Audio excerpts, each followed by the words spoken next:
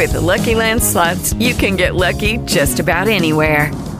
This is your captain speaking. We've got clear runway and the weather's fine, but we're just going to circle up here a while and get lucky. No, nothing like that. It's just these cash prizes add up quick. So I suggest you sit back, keep your tray table upright, and start getting lucky. Play for free at LuckyLandSlots.com. Are you feeling lucky? No purchase necessary. Void where prohibited by law. 18 plus terms and conditions apply. See website for details. All right, Godfather. A couple of days ago, I got a phone call from a very good friend, Alex Spearman, who I met years ago at a Mariners-Dodgers game up in Seattle. We just happened to be sitting next to each other, and we started talking, and we've been friends ever since. And he reaches out to me from time to time just to catch up and to talk. He lives up in Tacoma, and he's always been great because he's encouraging with the radio, and if he has good ideas, he'll pass them along. He goes, you're not going to believe this. I just had a chance to meet the San Diego Chicken. He goes, this guy's story is incredible. You should reach out to him and interview him on the radio. And I trust him because he wouldn't tell me to bring someone on if he didn't think they'd be good. And so he hooked me up with his email, and I reached out. And he said, that's not a problem. We can do that. So very happy to go to the phones right now. Welcome to the show, the one, the only, the famous Chicken. Ted Giannoulis is here on the Rip City Drive. Ted, it's a pleasure to have you on the show. Thank you for your time. Well, thank you for having me on, Chad and Dwight. I really appreciate this. It's a high honor. Thanks. All right. Well, we'll get to where you came from and how you got into sports or became a fan as a youngster. But I want to start with this because your pathway is very similar to what mine was as a youngster. From my understanding, you were a student at San Diego State, and you were a journalism major. And at the time, you're like 20 years old, and you're thinking, man, I need to pave the way. I need to find a way to get a job at the radio station. And this station in town was offering up an opportunity to make a couple of bucks an hour to put on the chicken suit and head over to the San Diego Zoo to give out candy to kids on Easter. Is that how that went down? Just about. Believe it or not, it's even simpler than that, Chad. I was in a radio communications class the day before the Easter break, the spring break at San Diego State. And a gentleman walks in from a local rock and roll radio station, and this is a small studio classroom, basically.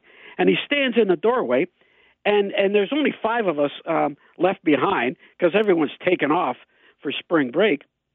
And he says, well, our radio station's holding a promotion. We need somebody to help us out. And we all volunteer on the spot.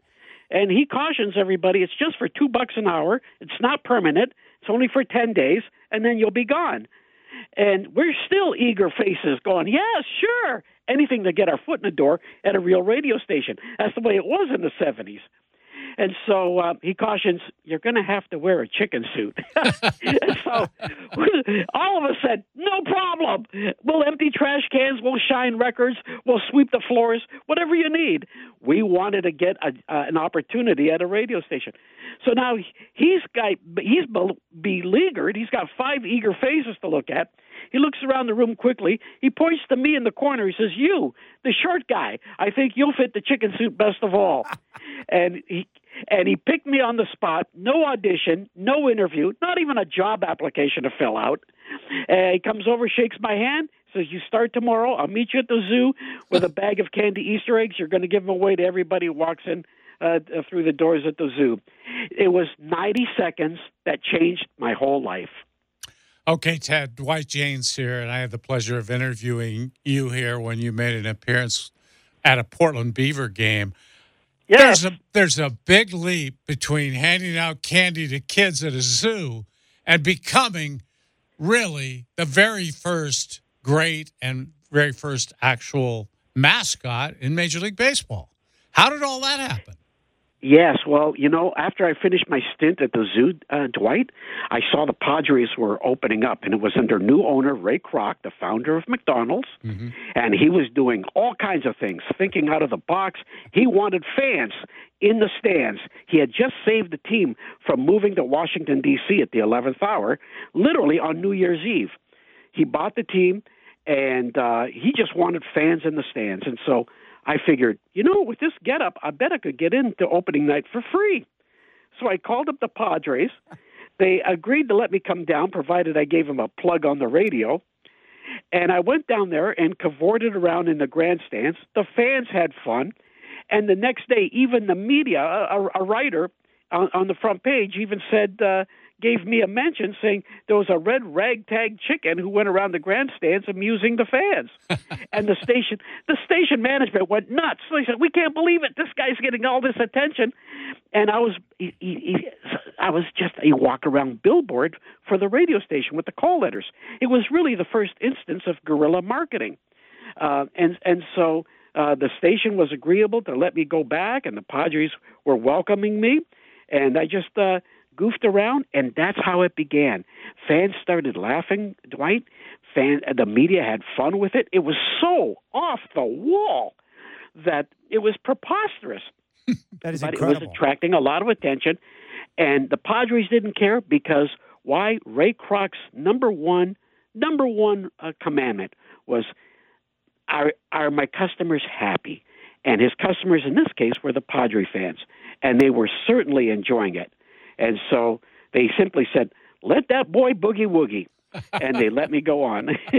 And you got to the field. They actually ended up letting you be on the field, right? Yes, it was the Padres' idea for me to go on the field. I just didn't bolt on my own. No, I knew my parameters, and I was their guest, and it was the president of the team, Ballard Smith, who came to me and said, "Our fans are having so much fun with you in the grandstands. Will you go on the field in the fifth inning of tonight's game to do something funny?" And I had no idea what to do, nothing. But I said, "Well, I'll think of something. I'll try." So comes the fifth inning. I jump on the field, and the fans are going crazy. There's a loose chicken on the field. This isn't so. It shouldn't be. And the fans are screaming in hysterics. And I didn't know what to do, guys. But I saw a third base umpire, the late Art Williams. In fact, the National League's first black umpire. And he was off of third base, and he was laughing. And I said, "There's a friendly face. I'm going to him. I'll think of something." And so as I go up to him, I don't know what I do, and I extend my hand to shake his. And as he grips my hand to shake, it comes to me right then. I'm going to pretend like I walk away and pantomime that he's not letting go. He trips me up, and then I'm going to get into a Billy Martin-styled argument with him for pulling a prank on me. And I do this, and he doesn't know what's going on. The fans are uproarious. The chicken is picking a fight with the umpire. And poor Art Williams, he thinks his umpire mates have put him up to it. And he turns to them, and they got their hands up. "Don't look at us. We got nothing to do with this." and so I complete my argument with him, and I finish it with a raised leg salute, all improvisational, impromptu. And the audience just the scream of laughter was so loud, fellas. I'm telling you, it showed up on the Richter scale. And I bolt off the field, and the Padres, even the players stopped warming up on the field to see what the heck was going on. And it was an incredible moment. It was really a defining moment for me that gave me a lot of confidence to try other chicken shticks, so to speak. We're talking with Ted Gianolis, the San Diego Chicken here on the Rip City Drive. You mentioned the guerrilla marketing. I read that radio station that you were working for that had the chicken suit because you were using the guerrilla marketing with the station call letters on it. Was it in last place, and then with the attention ended up being number one in the ratings? Is that true? Yes, believe it or not. It was a rock and roll radio station having difficulty getting any traction in the ratings. But they stayed with it. They were playing album-oriented rock and roll, not your necessarily top 40 stuff. But we did have a AM radio station, KGB AM and KGB FM.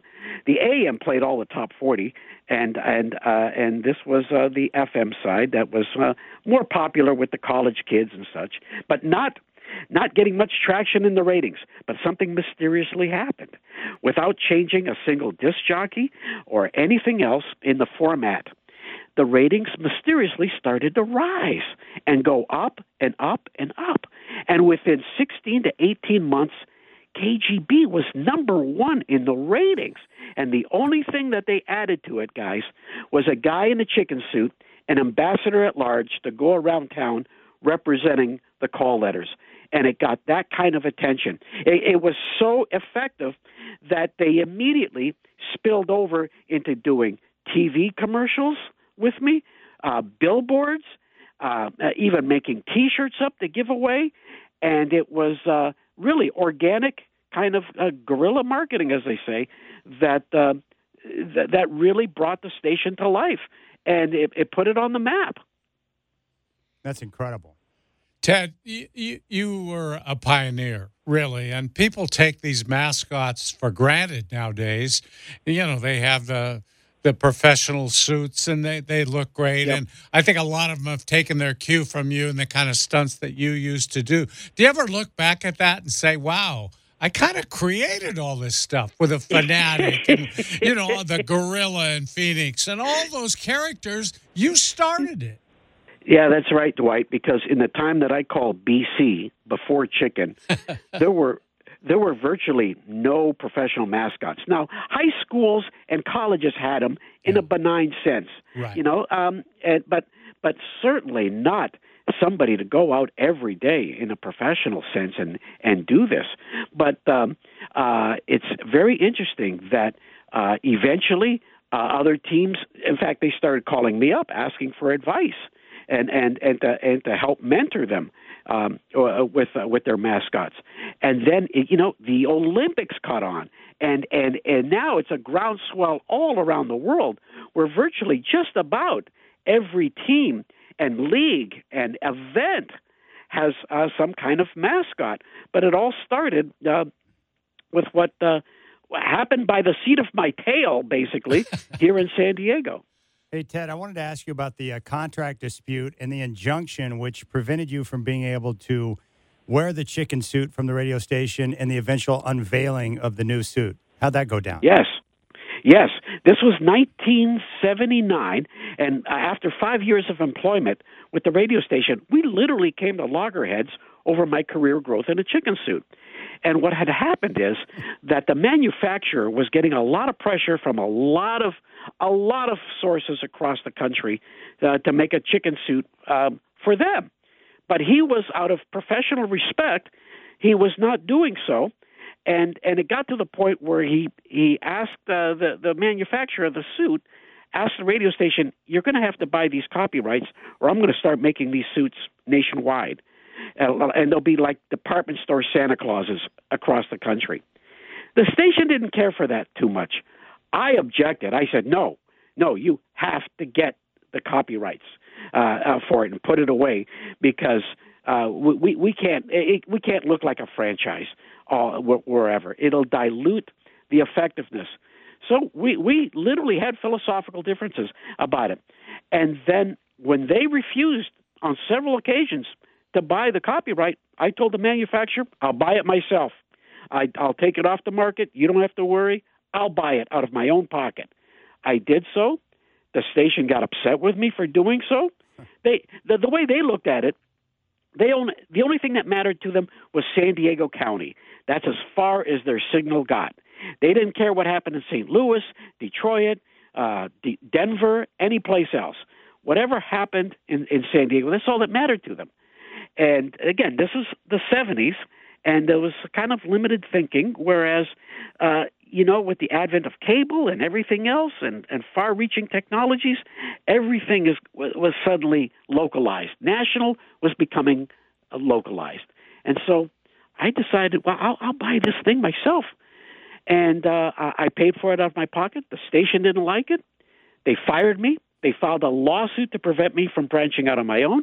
Wow. But to make a long story short, after a few years in and out of the courts, they ruled in my favor and made me a free agent chicken. And I broke out on my own as a result, and now I own two costumes. The one I used to wear at the radio station, and then the one that I wore where I decided to debut a new suit while the other one was pending in litigation. I decided to create a new suit and hatch out of a gigantic styrofoam egg at a Padre game to announce my return to the sports scene. Ted, over the years, and so many things I want to ask you about, but over the years, I saw you several times, and you kept creating new bits, new little skits that you pulled on the field. The one I remember the most is you had a bunch of little kids in chicken suits, little chicks running around. But I'm curious, what was your favorite little thing that you pulled on the field? Well, I got to tell you, that has become the all-time fan favorite, the one you just mentioned.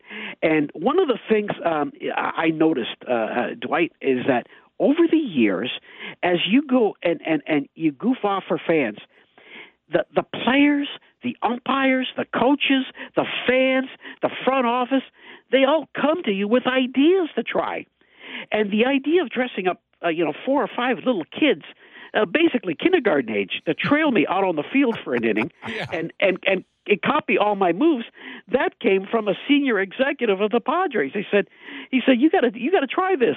And he had it as an experience going home where all the traffic stopped on the freeway to watch and laugh at a mother duckling escorting her chicks across the road to get to the river.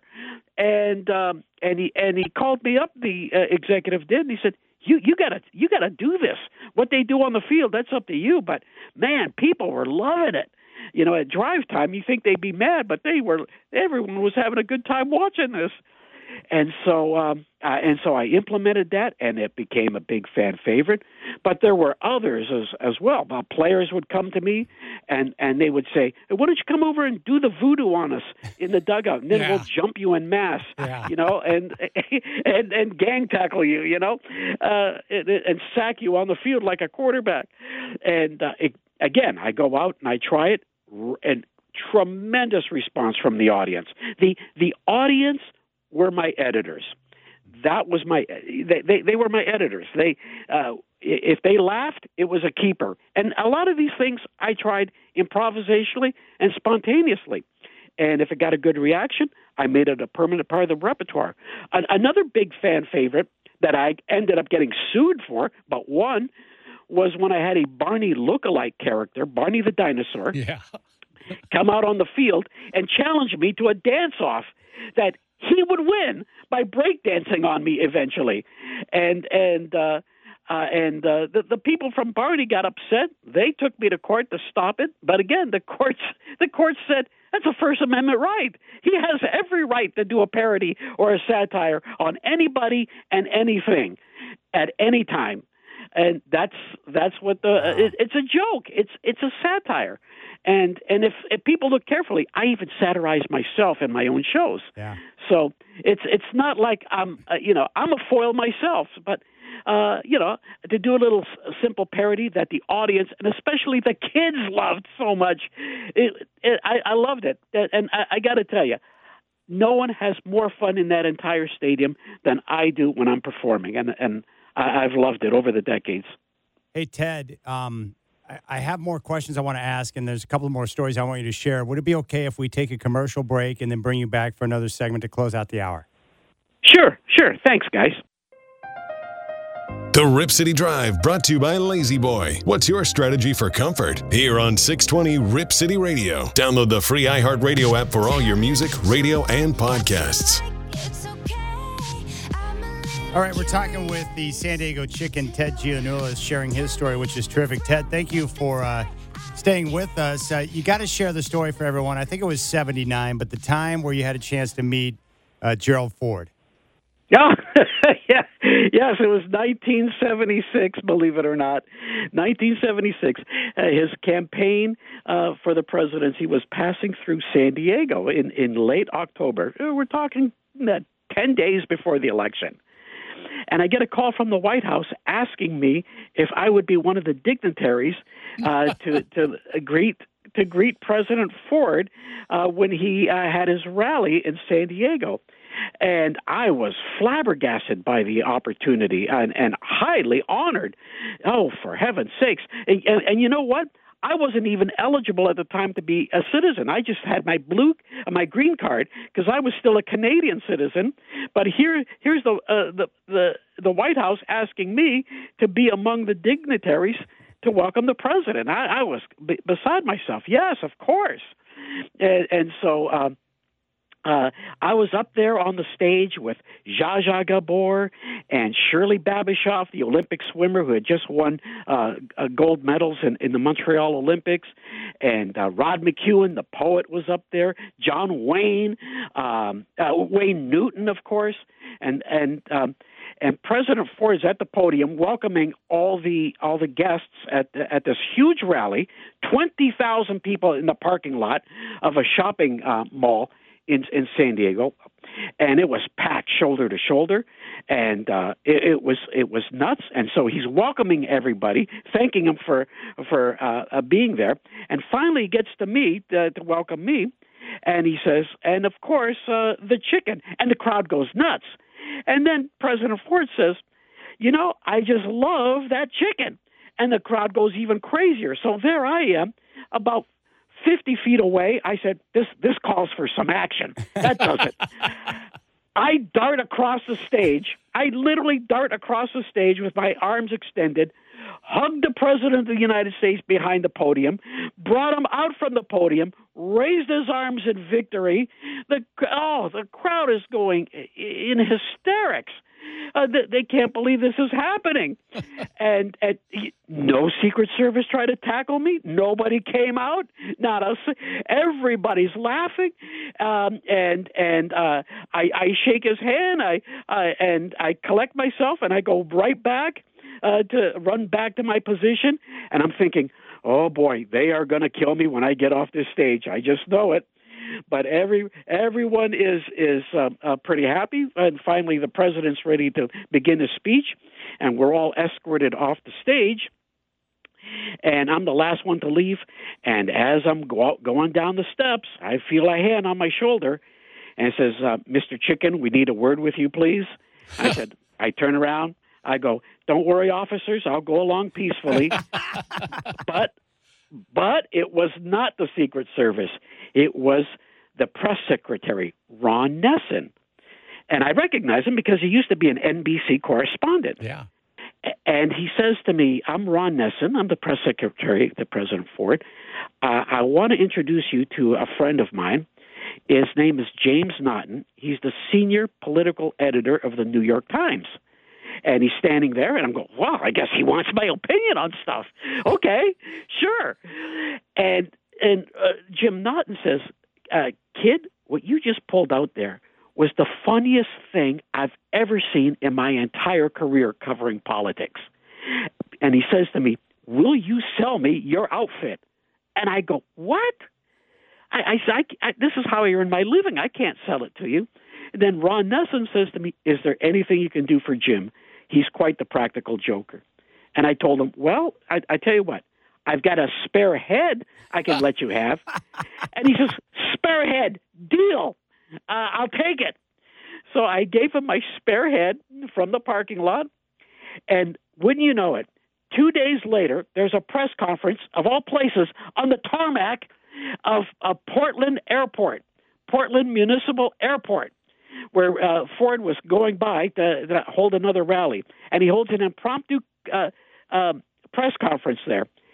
And who shows up in that press conference wearing the chicken head with his three-piece suit? But James Naughton, the senior political editor of the New York Times. Wow. And Ford got such a kick out of that after the press conference, he asked Naughton, "You got to let me have that head for my archives. Please say that you'll give me that head." Jim Naughton says, "You can have it, Mr. President." Today, that very head sits proudly in the Gerald R. Ford Library and Museum in Grand Rapids, Michigan. Great story, Ted. I got to ask you now, though. I assume you're probably retired somewhere to a chicken ranch, but what exactly are you doing at this point of your life? Well, I'm in semi-retirement, so I haven't done any live performances since the pandemic years, and so now I just do, believe it or not, interviews, conventions, trade shows, those types of things, parades. that sort of thing. To go out and perform for an entire game, I tell you guys, the heart is willing, but the bones are saying, not so fast, buddy. And so I can't perform the way I used to. I've been doing this now for 48, 49 years. Wow. I still enjoy it. I still have fun with it, but I can't say that I've got my fastball for performing like I used to, because so much of what I do is so slapstick and physical that I'm at age 69 now. Wow. And it just can't be done. I wish it could, but that's how things go sometimes. But I'll still do appearances that might not call for a lot of physical activity. Well, Ted, we really thank you for your time. Love your story, and it's awesome. So thank you so much for sharing it with the people here in Portland. Well, thank you. Anytime I've been to Portland, I've been there for the Blazers and the Beavers. I've even been to Hillsborough there for the Hops and in the general vicinity. It's always been fun. Those audiences are electric up there for sports, and we're always a great audience for me to perform for. So it's great to take a moment and share these stories with your listenership. Thanks again. You got it. There you go. Ted Giannoulis, the San Diego Chicken, here on the Rip City Drive. That was pretty enjoyable, Godfather. Where else can you hear the chicken? Huh? Yeah. This is where you need to be. Lucky Land Casino, asking people, what's the weirdest place you've gotten lucky? Lucky? In line at the deli, I guess? Aha, in my dentist's office. More than once, actually. Do I have to say? Yes, you do. In the car before my kids' PTA meeting. Really? Yes. Excuse me, what's the weirdest place you've gotten lucky? I never win and tell. Well, there you have it. You can get lucky anywhere, playing at LuckyLandSlots.com. Play for free right now. Are you feeling lucky? No purchase necessary. Void where prohibited by law. 18+. Terms and conditions apply. See website for details.